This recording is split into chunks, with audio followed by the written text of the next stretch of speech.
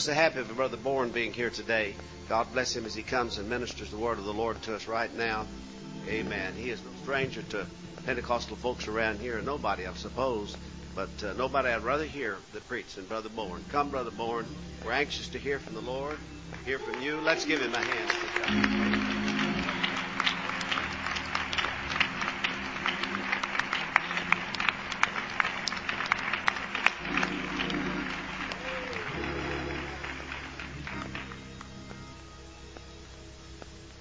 Good to be here today. 11:57. You get in a hurry. You think you're going to catch a plane. Understand they close in the airport at 12:30. Most flights have already been canceled.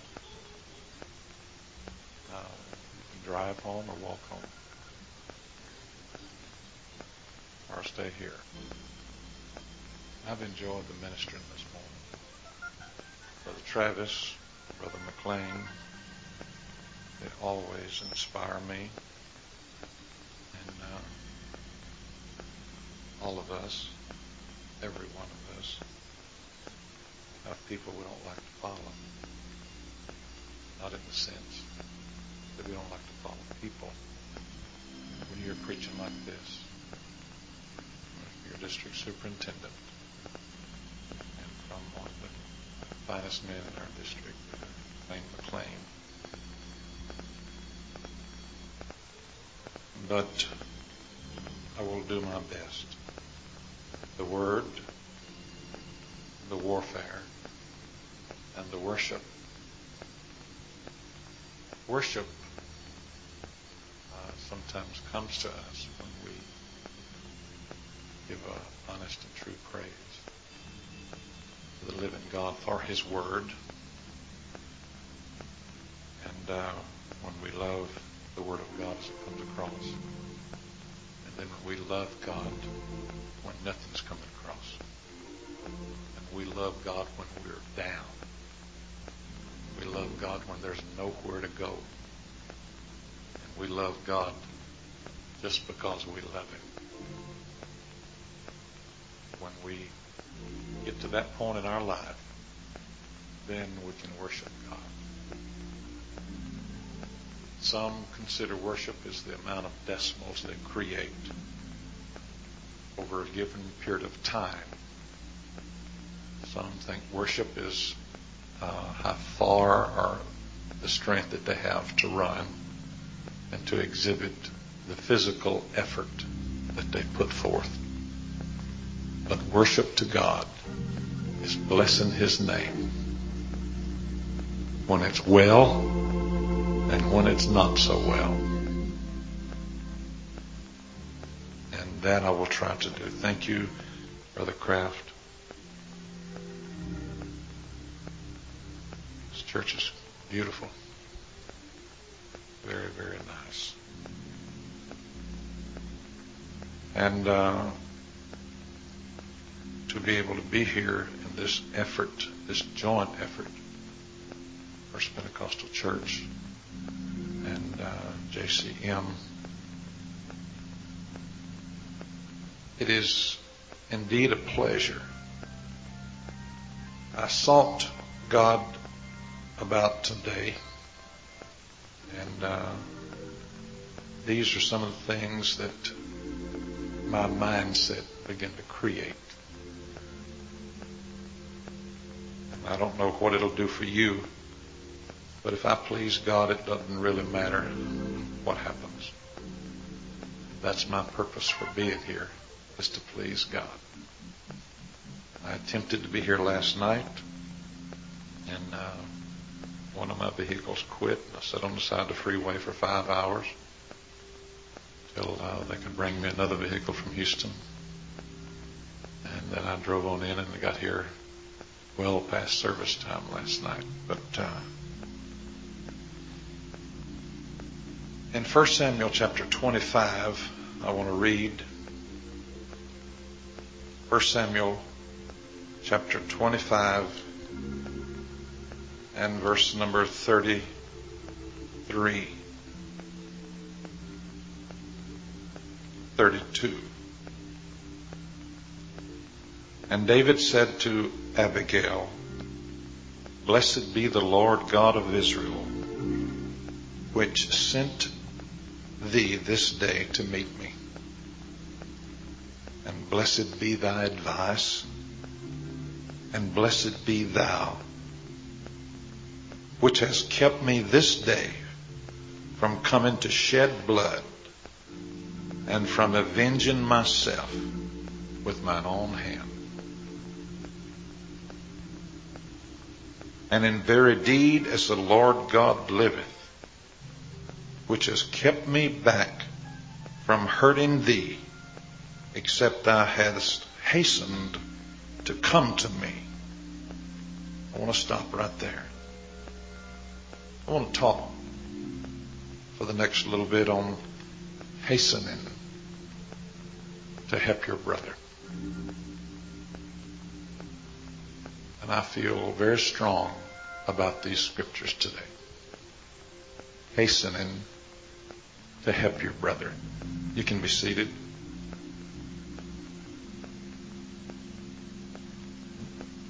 The times that all is well, we don't need help. I remember years ago, I was fighting a hard battle. And I had placed trust in certain people who had let me down. And I reached a point in my life that I could not feel in my own self that I could trust anybody. Matter of fact, I went to Brother Travis and I said, Brother Travis, I need help. There's not a soul on earth that I trust. Brother Travis looked at me and he said, Jerome Bourne, you're going to have to trust people even when they let you down. Because when you reach a point where there is no trust, you're reaching a point of going too far. Sometimes there are things that we have to accept. I've lived with that through the years, Brother Travis, and it has been a help to me. David was a man that you didn't hem up. And when you hemmed him up, you found yourself in a lot of problems because they didn't say Saul has killed his thousands and David has killed his 10,000 just to be making up some kind of oratory to make him feel good. One time he was asleep in a cave and someone said, we will set a garrison around the cave and we'll go in when he comes out. We'll slay him right there. And one of the men that was there among the 12,000 who was going to watch the cave for one man to come out said, y'all don't know David. Y'all misunderstood the concept. When that man comes out of that cave, there's not enough men here because you're not going to hem him up.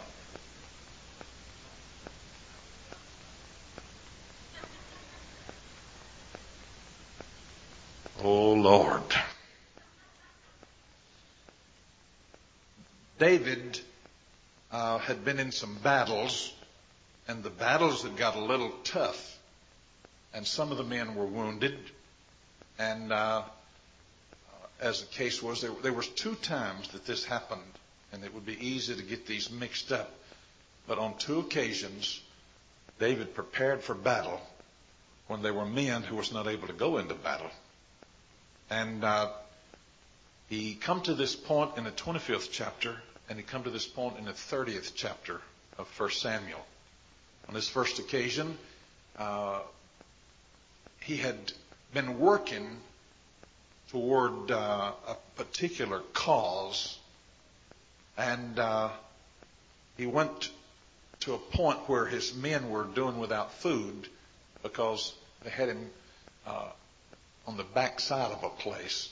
And so he said, there's a man over there, he's a son of Caleb, and we'll go down and we'll talk with him. So he sent 10 of his best men down to talk to this man. And when they got down there, he said, now this is what you tell him. He said, tell him I've been in your land and we didn't take one sheep from your fold. We didn't draw a sword against one man. We let y'all live in peace. We didn't take or harm one thing or anybody, or did we take one thing except when we talked with you. And he said, now tell him this, and tell him that David, the son of Jesse, has need, because this man is a very rich man, and he can help us. And so these men went down and they talked to this particular man that we're talking about tonight. His name, Nabal. He said, go down and tell him that I need some food and we have need of provisions. So they went down. It says, now David, the son of Jesse, has been over in this part of the country for a while, and some of your men have been shepherding by us, and we have not bothered them. Our conversations have been on a peaceful situation. So we know that it's time that you are sharing your sheep, and there are feastings and things that's going on. There's been a lot of extra fixed, and we'd like to have you to send some over to help us in this situation. And Nabal looked at him and says, well, who is David? And who are the sons of Jesse that we should help them? He said, you go tell him to get out of our land. Matter of fact, if we were to turn to that scripture again, you would find in that beginning of that 25th chapter, the Bible says he was a churlish man and evil in his doings, and he was of the house of Caleb. And when he went down to greet him, he spoke to him so bad that when David's men were gone, one of the servants come in to Abigail and said, Abigail, said, some of the servants of David was down here and said, your husband railed on them. He spoke so unkind. He railed on them. And this is the 14th verse. He says, but the men were very good unto us, and we were not hurt, neither missed anything, as long as we were conversant with them when we were in the fields. They were a wall unto us both by night and by day. They were the ones that was protecting us. It says, and now he just comes down and asks for a little meal. And are we going to treat him like this? And this woman, Abigail, the Bible talks about her and says she was a beautiful woman. Her countenance was beautiful. And she was also a very intelligent person in understanding. And she turned to her servant. She says, I want you to prepare certain foods, because while my husband lives by his very name, his very name says what he is. Nabal means a fool. The Greek definition of Nabal means stupid, wicked, especially impious, foolish, and vile. The Hebrew definition of that says he is, of the word churlish, means he has a spirit of a dog. He has a canine spirit. And he got drunk. And in his drunken stupidity, his wife got some things and says she didn't tell him. Says, you take this down to David. Go ahead of me and tell him that Abigail is on the way. The Bible says Abigail got down to where David was, and she fell at his feet and said, I want you to know that my husband's name represents what he is. But don't let that sin of my stupid husband rest on me, because all of us don't feel like that foolish man. And says, and I'm asking you to accept this food. And there were so many things brought that day. And let me just show you. Abigail made haste and took 200 loaves of bread, 2 bottles of wine. This was goat skins, 5 sheep dressed and ready, 5 measures of parched corn, and 100 clusters of raisins, and 200 cakes of figs, and loaded them down on animals, and went to meet him and says, this is for your men. This is what you needed, and I'm sending it, but I'm asking that you have mercy. And the Bible says, and she made haste to help him. This woman, in the sense that I'm looking at it right now, would be typical of the church. Our church, the church of the living God, is here to help us. But sometimes we have got to change our name in order to overcome our deficiencies and listen to what the church has to say. God is going to help us today. But except she had hastened, and David turned to her and he says, blessed be thy name, O Lord, that this woman has come down and intercepted me and has caused me, even though I'm overlooking the riches and the seasonable present that Abigail has sent, though they were very needful in our time of hunger, and though we were very weary from our traveling, but her advice, which disabled my rage and has caused me to seek not my own revenge, but to put it into the hands of God, because Abigail says, if you will let God, God will take care of this curlish man. And because there are those who will help. Some of you don't know what it means to need help. You were born with a silver spoon in your mouth.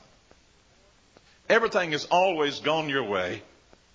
You've never had need of anything all of your life. All the things that you would ever desire for, it was just there. And I am misunderstood sometimes in my presentation, but sometimes there are needs in our life, and we need the help of our brethren. And I want to talk about those things for a little bit, because I feel that as the Spirit began to communicate with me through my mind, I could see needs that needed to be communicated among brethren. There are times when brothers need help to disarm them from their anger, because things happen that causes them to feel that they have been done wrong. And they need someone to take them by the arm and say, hey, let's back off a little bit. Let's reach a cooling off period. Let's not allow ourselves to get caught up in this moment. Because if we get caught up in this moment, we'll take revenge into our own hands, and we'll wind up with blood on our hands. It's not necessary. And so the church of the living God, made up of brethren of like precious faith, can come to the need of our brethren and say, hey, hold it just a minute.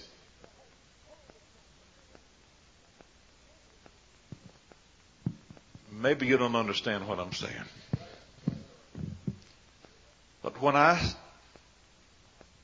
I'm speaking from both sides of the ledger today, there's been a few times I needed someone to disarm me. And there's been a few times when you needed to be disarmed because you was a missile fixing to explode and do irreparable damage that could never be fixed once this thing was ignited. You was a car out of control on a busy highway, and there was no one at the wheel because your mind was preoccupied by the revenge that you were trying to reach in your own self. I've been there. You've been there, if you will admit it. And there are young men here today that maybe some of us in a roundabout way can stop them and make them think. But sometimes we don't have time to consider all of the things we've got to rush in because they're going to be dead in short order if someone don't rush in and bring help to them. Because the disorder that they're fixing to create and the havoc that they're fixing to have to live in, the only one that can help them is someone who must rush in at the moment and bring help and say, hey, just a minute, let me talk to you a little bit. Bow down before them. We are not some that's higher and mightier than someone else. Yeah, I've been out there a long time. I've been around a long time. I was born next door to the church, and I was at church the next night, and I hadn't missed many nights since then. Very few nights have I missed. Except for the last 7 weeks. I have preached about 340 nights a year for the last 19 years. I've been busy. I've been pushing myself. But there comes a time that someone has to come along and say, hey, just stop for a minute and consider yourself. There are building projects that people get in. And sometimes they need help.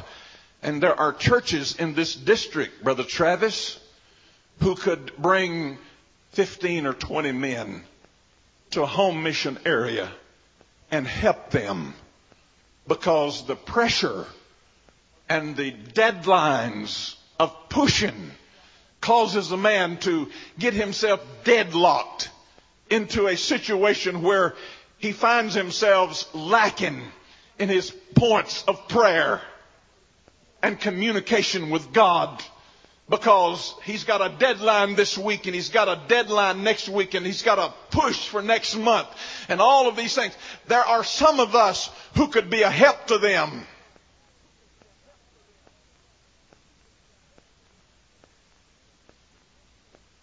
And I'm going to push it a little bit farther. I've pastored, I've evangelized, and I've been treated very nice.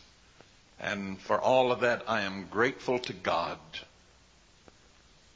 But I preached a conference several years ago, and I was the elder at that conference. It was all younger people. It was an evangelistic conference, and I ruffled feathers that day that even to today has not been settled back down. Everywhere I've been, my wife and I, when we were evangelizing years ago, and even in recent years, someone asked, don't y'all get tired of that? And we said, well, we wonder if people feel sorry for us because they always treat us so nice. And we've been treated so well. And maybe they do feel sorry for us. Maybe they look at me and say, well, he really needs help. But be that as it may, there are some out there who have not been treated so well, and they need help. And there are churches I know that are struggling with a lot of loads. But there are churches who could be a help to evangelists on the field. I've slept on couches that had springs that I had to go buy a pair of Klein pliers to cut the spring that was sticking up through the mattress because even the 2 quilts on the top of that old couch was not enough. My wife and I was on different levels. One side of the couch was about 8 inches higher than the other. The springs come through the quilts before the night was over, and we had to cut them out. And it was the off-scourgings of what someone had gotten tired of and worn out. And rather than carrying it to the dump, they donated it to the church. And you go into the evangelist quarters, and it's I made this statement at this conference. I said, I can go into an evangelist quarters and look in the cabinets and tell you within 15 cents of what they're going to pay me.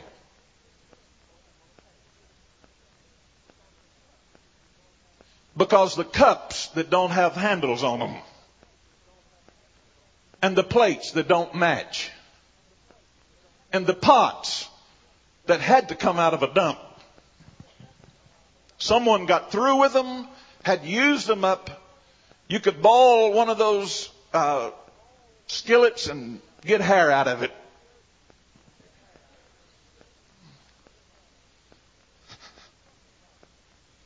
I'm talking about we need to hasten.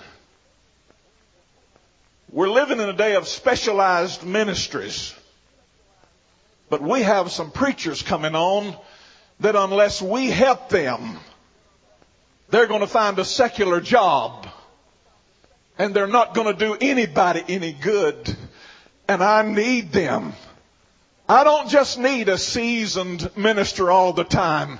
I need a young minister with young ideas who will come in and fall on his face and stay there for hours and get up. And even though he don't know how to put all things right together, when he gets in that pulpit, I'll see people that'll hit the altar that I couldn't shake loose with all of my good words. You see, we've got to have the help of each other. And we've got to hasten to get that help.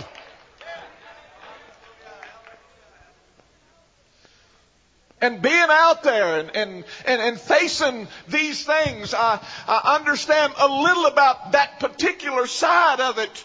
But sometimes these men, they get out there, and even in pastoral work, they get out there and things are not going well, and they need someone to come along and say, hey, I need help, Brother Clark.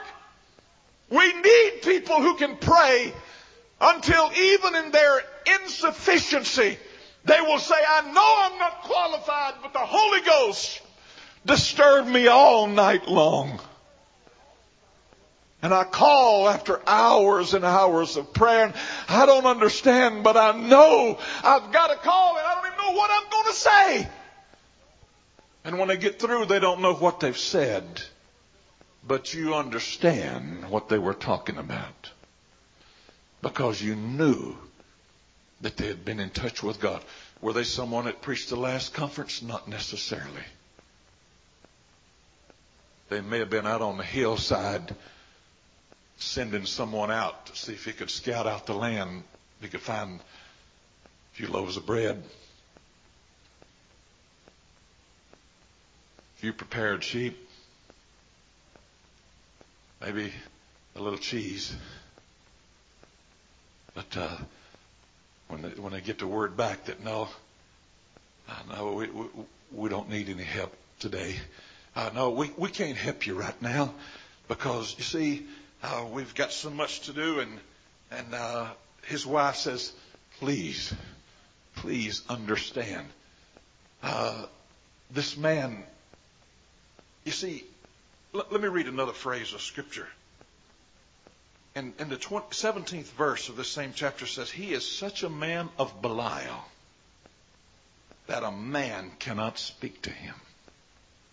I'm glad when God has sent me a man and set me down and said, I've got to talk to you, J.J. Bourne, because the Lord has awakened me in the night.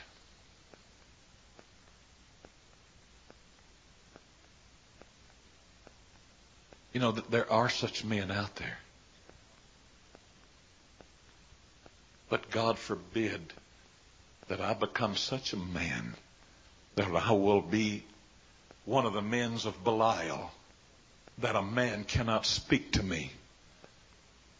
If you make a mistake, and Brother Travis or Brother Kraft or Brother Bourne, or Brother McLean, or Brother Clark sets you down and say, look, what I'm going to say to you, I'm not here to hurt you. I'm here to help you.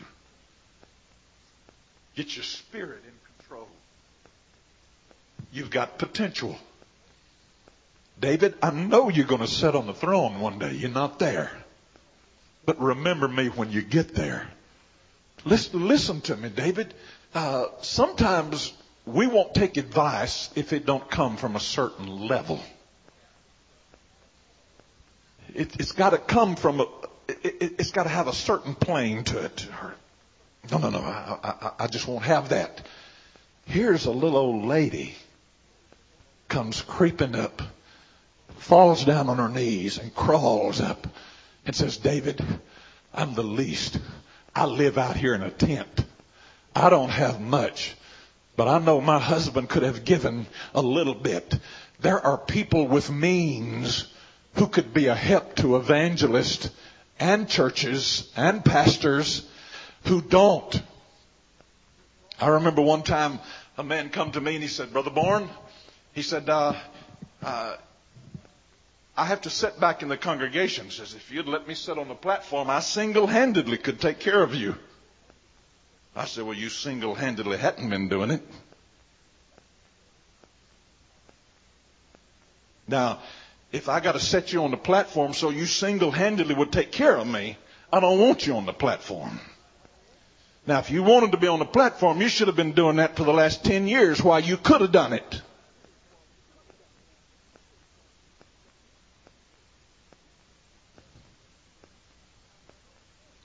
I know you could because you have your Jeep Renegade and your Mark 7 and you have your town car and you have your big boats and you have your big houses and you got your house on the lake and you just was in Hawaii and you're on your way to Italy and you've already got your trip planned to the European country and you're going to be there for months and months. And I know all of that's good and you don't make any money, but you got all of this. You could be a help. There are people here today who could be a help to their church. Well, I'm not getting a long ways, and I'm getting there real slow too. But I'm telling you, God spoke to me and He said, we need help. And I recognize today that I need help more than the rest of you.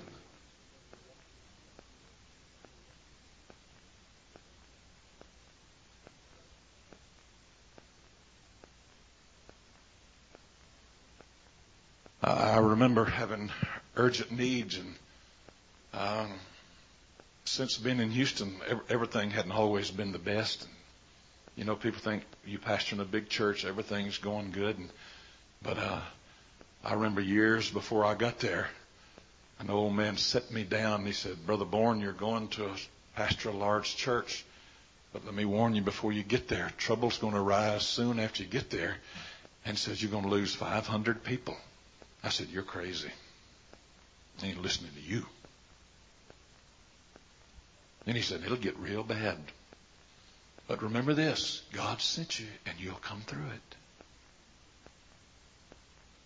Man, I wished he was alive. I'd like to talk to the old man. Tell him just how right he was and how much I wouldn't accept it.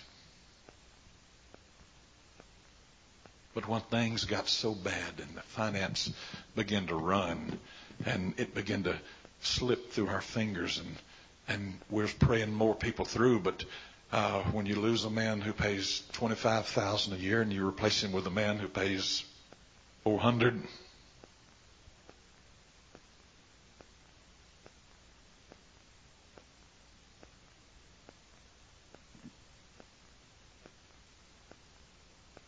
and I remember we come to church one night and boy, this preacher comes skipping in that night. He was sent by God, I do believe, because I believe all of them are sent by God. Things was tough at the house. Now here I am in Houston. I'm pastoring a big church. My lights is turned out at the house because Houston Power and Light said they couldn't leave them on no longer without me paying the bill. We had candles at the house. We had a grocery pantry that didn't have one can in it. And the refrigerator stood empty. I told my wife, just unplug it. And we went to church, and this preacher got up and preached. He said to my wife, he said, I see money sticking out of your pockets. And I thought, buddy,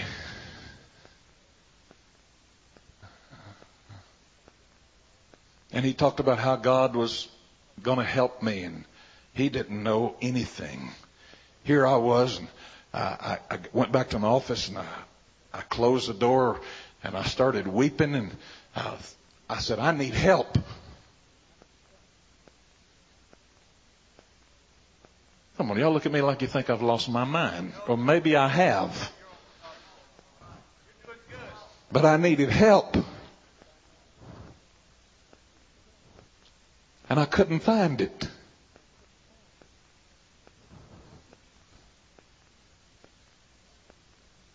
I went to the bank where our church had done business for 57 years.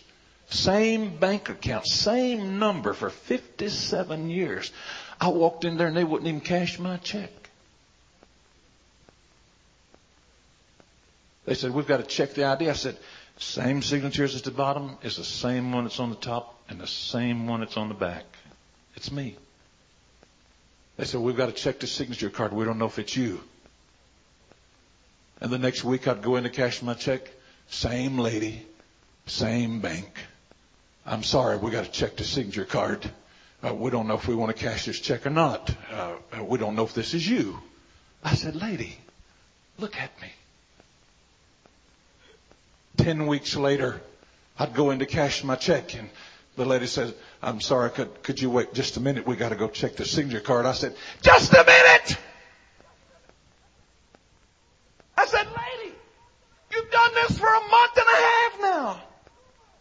Now it's been 2 months. And you still look at me and said, I don't know if it's you. I said, I'm still him.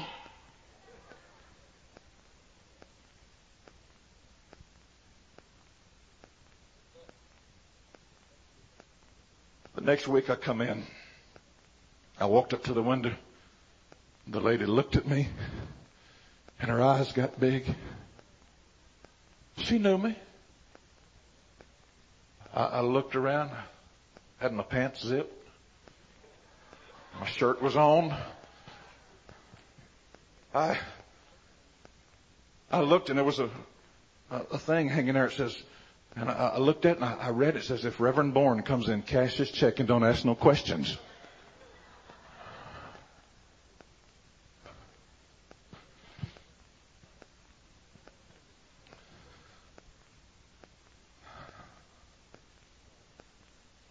Y'all hadn't been there.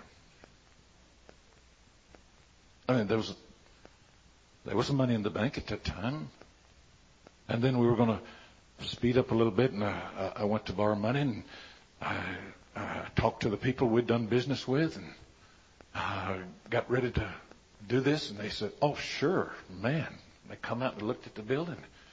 Oh, man, y'all don't know anything on this? No. Well, sure, we can do this. We wasn't wanting a lot of money, just a little bit of money.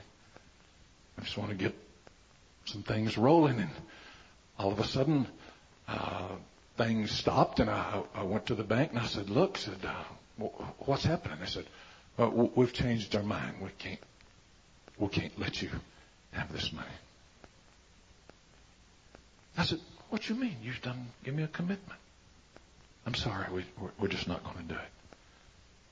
I said, but you told me what you was giving me.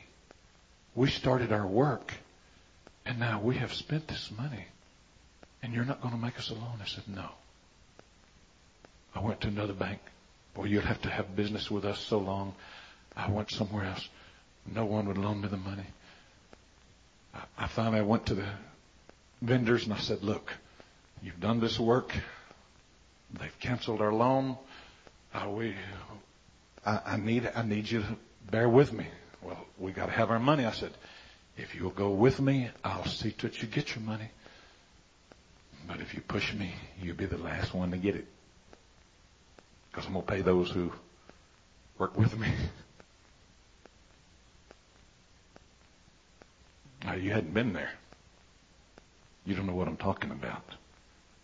But all of a sudden we were faced with $250,000 we had spent that we didn't have.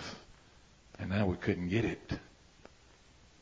And then Brother Urshan later told me, he says, I was at conference this past year. This was a couple of years back. And he said, I overheard one of the men from Houston laughing, talking to some others, saying how he blocked the loan for Brother Bourne. And my blood pressure, I felt it rising like the Pearl River rises. It got out of its banks quick. It got up on High Street. I felt it coming down State Street. It was approaching the White House.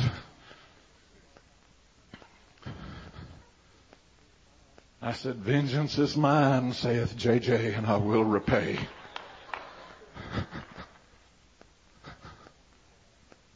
Because I knew what I suffered.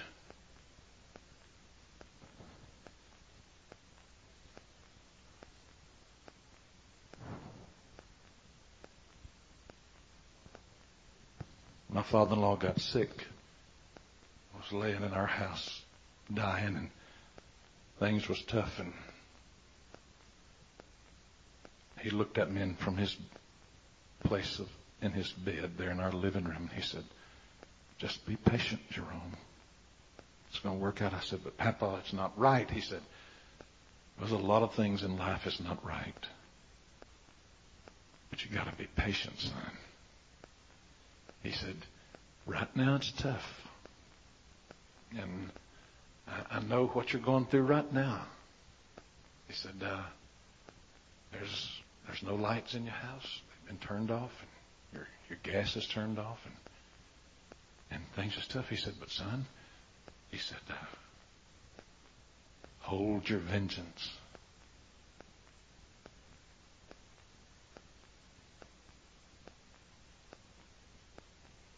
I wish that there were more people who would get up and just walk over and say, calm down a little bit. Come on, look. Grab me by the arm and say, come on, let's get away from here just a minute. You fixing to get some blood on your hands, and you don't need that blood on your hands. Later, David says, blessed be the Lord for Abigail, who stopped me when I had made a statement. There won't be a man standing by the wall when the sun comes up in the morning. Because I done told my 400 men, bind on your sword. Lay down all of your backpacks. Don't even take a shield. You're not going to need it. We're just going to have a slicing contest. He said, lay everything down. You 200 men that's not able to go into battle, you stay here and guard the stuff. He said, we're fixing to go over there and we're going to make mincemeat out of them. Because all we wanted was some lamb chops, a little bread, and they wouldn't give it to us.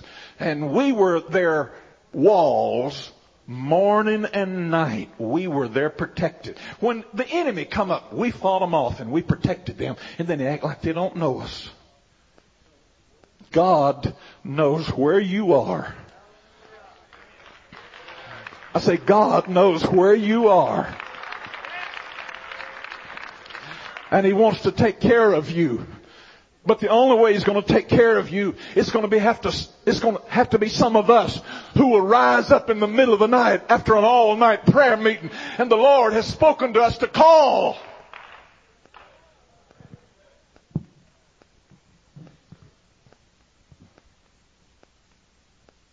Oh God, there are things that I want to say that I can't say. But there were things that happened that I found myself with my back not against the wall, but I was encompassed inside the wall. And I remember on this occasion, and I'm probably making a mistake by saying this. Oh, Lord. But I'm going to say it because we need help sometimes.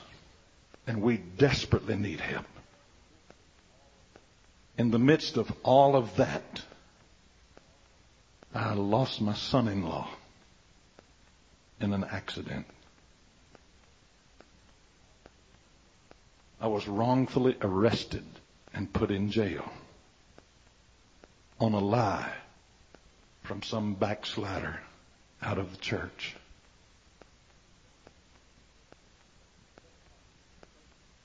Helicopters were circling the church.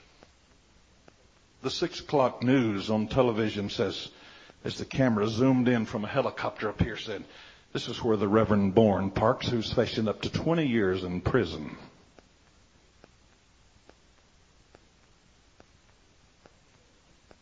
This is his parking spot. And the helicopters circle.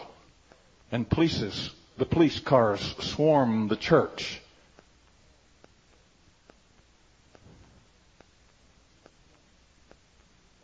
And then for a year and a half, I wouldn't even go out and eat, because when I'd walk into a restaurant or go to the cleaners, I'd send someone else with my clothes. When I would go into a restaurant, they'd say, I know you. I said, no, you don't know me. Yeah, I know you.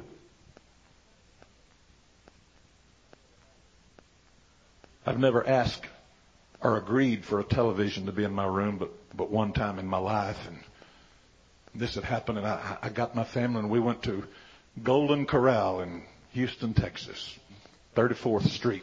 We walked in, and the person looked at me, and he said, would you like a private room? I said, I probably need it. So he ushered my family back to a private room, and FMC come, he says, would you like me to bring you a television so you can see the 6 o'clock news? What he was saying is, you want to see yourself on TV? I said, yeah, bring her on. I want to see how bad I am.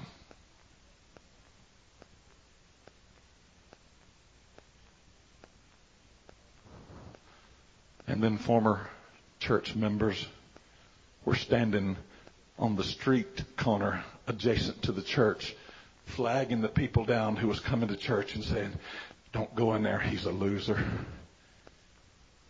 Don't go in there. It's caving in. It's going down. Finances fell out till there was nothing. And here I was, my back against the wall. The banks had turned me down. The people were standing there thumbing their nose at me.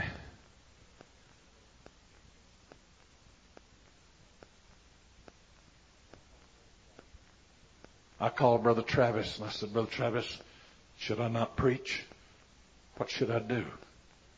He said, Jerome, go to the pulpit like you've never faced a problem in your life and preach under the anointing of the Holy Ghost. Don't let anything get in your heart. I'm telling you, there are times when brothers have problems and you could help them. I'm not talking about finances necessarily, but that would be a help too. But there are times when you could just go down and sit by the side of them. I remember calling one fellow and I said, I need help. And he walked over and I started trying to tell him something. He said, hold it. And he stomped his foot. He said, you act like someone with an ingrowing toenail. I said, get out of my office.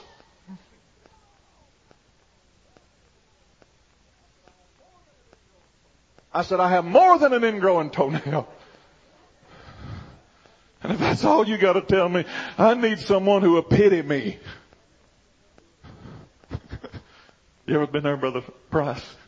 A few times.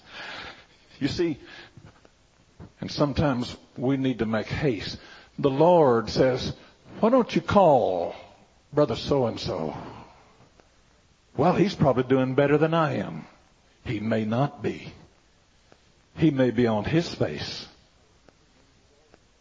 I remember years ago at Pine Grove, where I used to pastor here in Mississippi, one of the men who later received the Holy Ghost, didn't have the Holy Ghost at that time. The pastor who was building the church in Columbia, Mississippi, home mission pastor, I can't remember his name, Brother Travis. Columbia, Mississippi. He later went to California, and Brother Dice. He was there trying to cut out a church out of nothing. And they got down to where there was no money and no food. And he and his wife fell on their face. And for 4.5, 5 hours they prayed. Brother Dice prayed, God, there's not any food in the house. And says, and even if there was food, we don't even have any black pepper. And he loved black pepper on his food. And a sinner man and a sinner woman from out in the community where I was pastoring, they went by the grocery store. And they was walking down the aisle, and old Rex was his name, Rex Armstrong. Rex said to his wife, said, you know, we always bringing things to Brother Bourne. Said, I just feel like we need to bring something to Brother Dice today. Is it Dice? Ted Dice, that was him. And she said, well, if you feel like it. So they got an extra buggy, and they went down through the aisles, and they loaded up. And he said, I wonder if they like black pepper. He said, well, if they like it, they must like it a lot. So he found the biggest black he could find and set it on the top. Now, Rex was not one who wanted any recognition, so they got the groceries and they pulled up in front of where Brother Dice was living, set it on the steps, rang the doorbell, got in his truck, and they drove off. But you see, when they come to the door, Brother Dice opened the door, and through swollen eyes, he saw these sacks of groceries sitting there. And right on the top, filling the whole bag, was a thing of black pepper. You see, God even knows the details. If we can be responsible for stopping the revenge of somebody else, who knows what might happen down through the years where we're concerned. I know I'm talking to a lot of younger ministers here today, but let me tell you, you got to learn sooner or later that it's not all roses, and it's not all the best things in the world. Sometimes you got to wear things that people give you.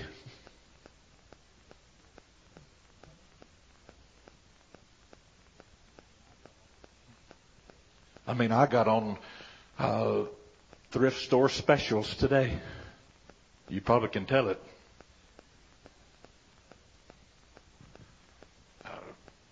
Pockets ain't even unsold yet.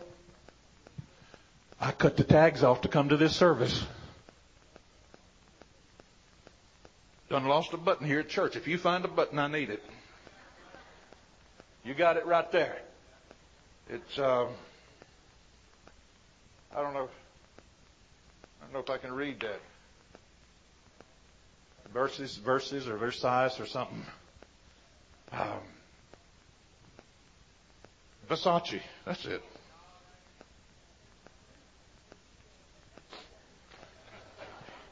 I know he's bad, but the clothes you got on is made by some of the same types. I challenge you to look in your own coat.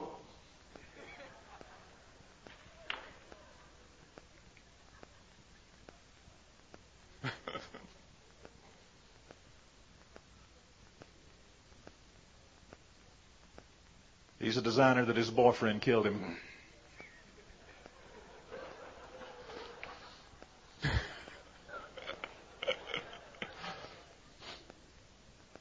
All right. But you know, someone said there's some brand new coats over at the thrift store. Said, I think they're your size, Brother Bourne. I said, well, I'd like to have them, but how much are they? And they said, they're $24 a piece. I said, well, I can't afford that. I'm used to getting them for $3.93 or $2.81 or something like that. I said, I can't afford it. I said, well, I'm going to go get them. And they brought them back, and they were all wadded up, and both of them still had the tags on them. And Matter of fact, there's 3 of them. And how you help me sing that? There we go. I need my hand in there once in a while. And so this man says, well, if you can wear them, I don't know anything about clothes. They look like a little loud for me. I said, it looked a little loud for me too.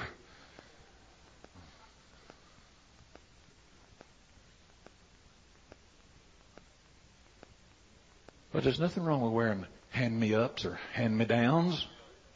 Sometimes you might have to do that. You say, well, I'll never do it. You probably won't ever eat lamb chops if someone brings it to you riding on a donkey either, would you? You probably wouldn't take advice from a lady either, would you?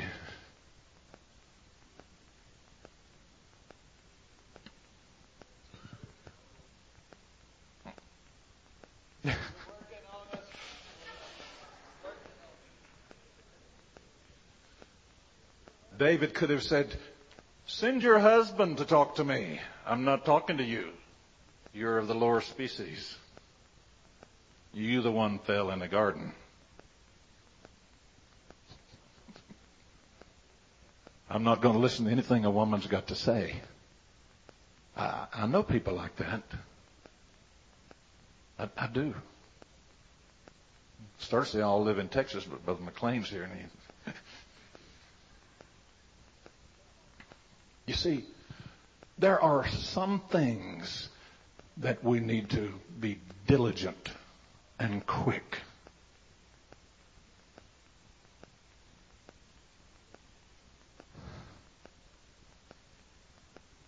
I remember I've preached those revivals where the money wasn't there. I'm not talking about 100 years ago, because I'm not but 57. I've been there when things was difficult on the evangelistic field. I remember getting 30 dozen eggs, $28.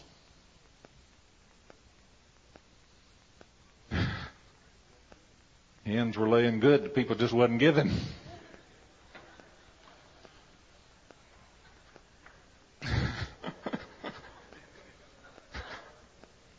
We had eggs fried, eggs boiled, eggs Benedict, poached, scrambled with meat, scrambled with potatoes.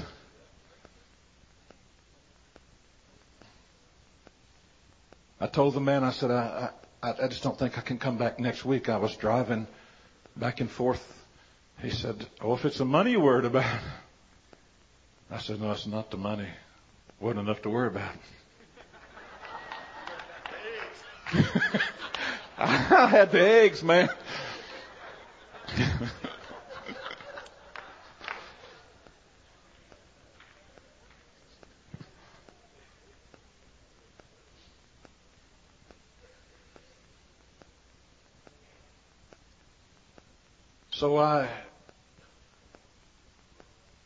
Someone said, Brother Bourne, you really believe God helps? Well, I know He does.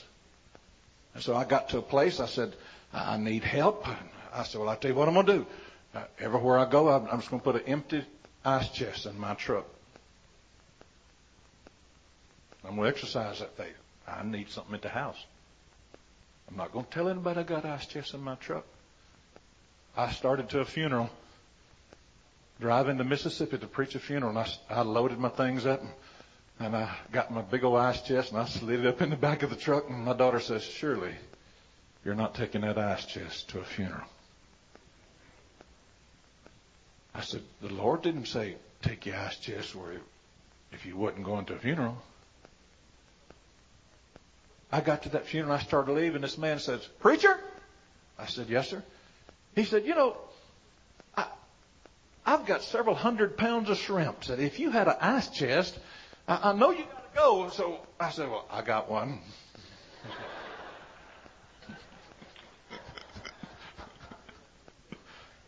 I flipped the lid on that truck. I said, there she is. Is that big enough? Walmart's right down the street. I go get another one.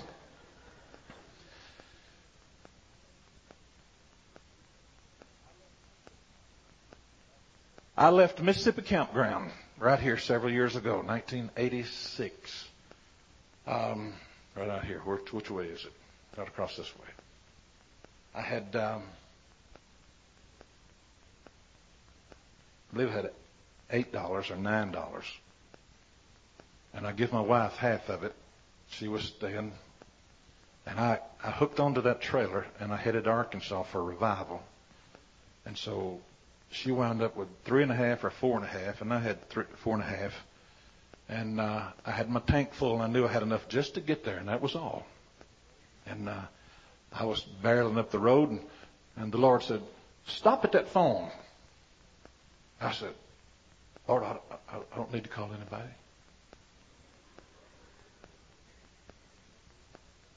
The Lord said, "Did I tell you to call anybody?"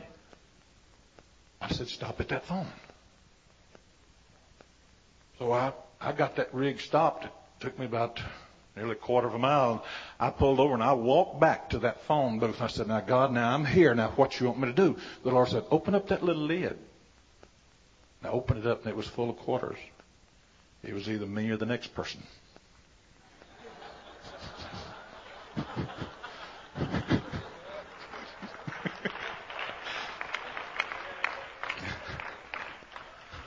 I mean, when you need help, it don't matter where it comes from.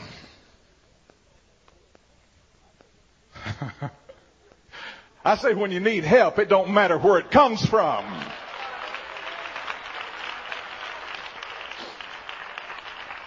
It was several years ago.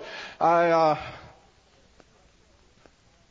all of this happened, and right in the middle of, here we are, all doors are closed. There's not they was even going to close the interstate going to my house. Or that's the way it sounded like. And I was sitting there in my office one day and I said, I don't know what we're going to do. And I got a telephone call. This man, he was a CEO of a bank there in Houston. He said, "I understand y'all need help." I said, "I don't know who told you that." He said, "Could I come out and talk with you?" So he come out and I said, "Well, what you're out here for?" He said, I want to help you." I said, "Well, where did you get my name?" He said, "Well, I just heard about you and I'm here to help you." He said, "What do you need?" I said, "Sir, if I tell you what I needed, it'd scare you off." He said, No, it won't scare me off." So he talked to me and he said, "You need $500,000? You need $1 million? You need $2 million? You need $3 million? I can let you have it." I said, "No, that's not the point." He said, "Well, you need help." I said, "Yes, sir, I need help." And while I was talking to him, someone come in and says, "Brother Bourne, they called me in my office. Said there's a very important call for you." I said, "Well, I'm in a pretty important conversation right now. There's someone here trying to help me." He said, "But I think you need to take this call." So I took the call. And this was a CEO of another bank there in Houston. He said, "I understand that I can be of service to you." I said, "Now we're talking." So here's this man. He's in my office, the president of the bank and the CEO, and they've offered me all their services. And when they get through, said, "Well, what do you think?" I said, "Well, I don't know. Mr. So-and-so from this other bank, that was the one that called a minute ago, and I got to talk to him first." So they come out, CEO and president, and they sit down in my office. Within 2 hours, 2 CEOs, 2 presidents sit in my office, and they both offered me the limit, whatever I thought the limit was. And now I've got a dilemma. I don't know which one to use. Because I think it's just as important to deal with the right bank. And so I called a friend. I said, "I need help." He said, "What's the help, preacher?" He was from way away somewhere. And I said, "I got 4 men that's been to my office today. And I said, they're offering to help me, and I need help. And this man said, oh, hallelujah. He said, 2 bank men just left your office, and he described them. Told what color their hair was, what kind of glasses they had on. He said, the last 2 men that just left your office, one of them's a little short fella, 5'4", beady-eyed, hatchet face. He said, he will help you. I said, well, they both offered to help me. He said, this is a man that will help you. The Lord told me to tell you, the little bitty fella, he will help you. So, I know it's 1 o'clock. I've been up here 1 hour and 10 minutes, and I'm fixing to close. But you see, sometimes we need help, and we don't know where it's coming from. And we don't know how it's going to come or why it's going to come. But we were at the loan closing, and we didn't borrow a lot of money, but we borrowed enough to finish our building. And at the loan closing, this little beady-eyed, hatchet-faced fellow looked at me and he said, I got one question I want to ask you, preacher. I said, okay. He said, that other bank had more to offer than we did. Why did you choose me? I said, well, I don't think you're ready for this. He said, I think so. I said, well, okay, I'll tell you. I said, you know anything about the Holy Ghost? He said, well, I've heard of the Holy Spirit. I said, it's one and the same. I said, but in prayer, the Holy Ghost said, choose you over the others. And I said, that's why we done this. All of a sudden, I seen him reach and get his arm like this, and I said, you can't rub them down. I said, what you feeling is what I felt that day when the Lord told me to go with you. Hallelujah.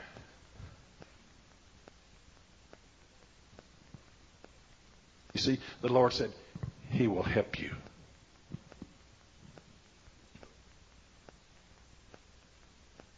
Just a few months ago, this man called my office and he said, I need to talk to y'all.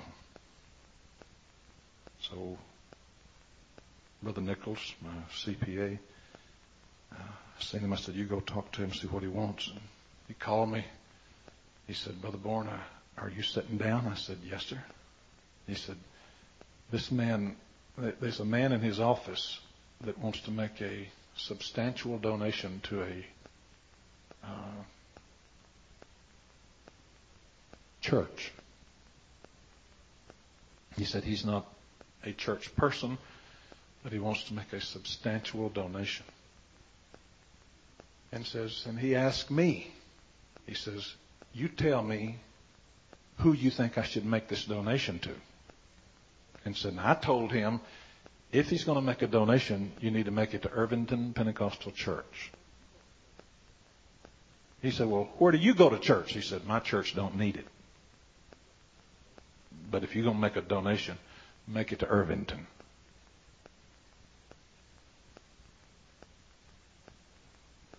So this man called our church, and my son-in-law went up there and talked with him and put him in contact with this man. And this man said, well, I have a sizable or a substantial amount I want to give. And I told my son-in-law, I said, don't you ask what it is. Don't even hint that you want to know, because I just feel that's the way we need to handle it. And a few weeks passed, and this man called back and says, I about got this thing closed, ready to close it out, and says, I have a substantial amount I want to convey to your church. And Brother Nichols said, well, okay, that's fine.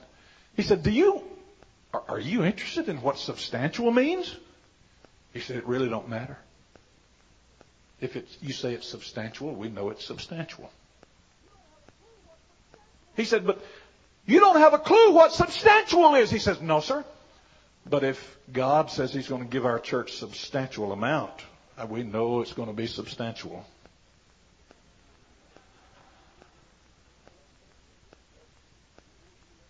man says, "Sir, would you let me tell you what I want to give you?" He said, "It's up to you." My pastor said, "Don't ask." He said, "I want to give y'all $20 million.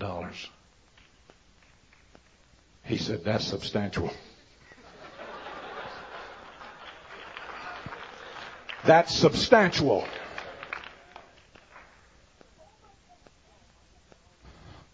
Oh, make haste, Almighty God. Some of you, what would have happened if Brother Clark hadn't received that call? What would have happened if Brother Kraft hadn't received a call at his low point? And someone just called and said, "Brother Kraft, thus saith the Lord." And what would happen to you if someone hadn't stopped you right in the middle of the worst wrath of your mind, and they stopped you long enough to keep you from shedding blood that would always be on your hands? I know I've gone a long time here today, but we need to make haste to help our brothers. I say we need to make haste to help our brothers. You need to help your brother. I say you need to help your brother. We need to help the evangelist.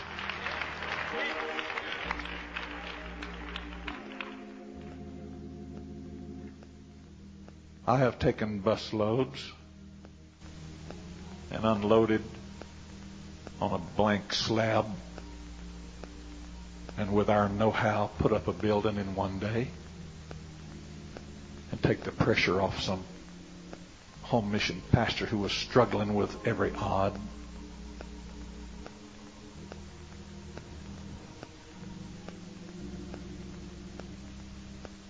I've paid car notes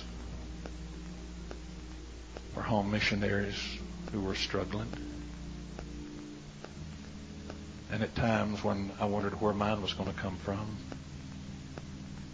I've paid rent on buildings and paying rent on buildings right now in other states, so some home mission preacher can have it just a little bit easier.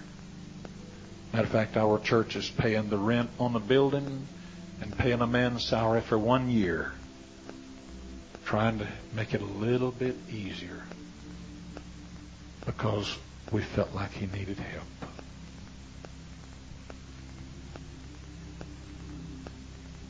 This is not what you're expecting out of me today, I know. But I've done what the Holy Ghost prompted my mind. And I concur with Brother McLean. I didn't hear a voice echo and shake all the dishes in the room. But all of a sudden, our minds become one. And we begin to think like God. Because God had taken control.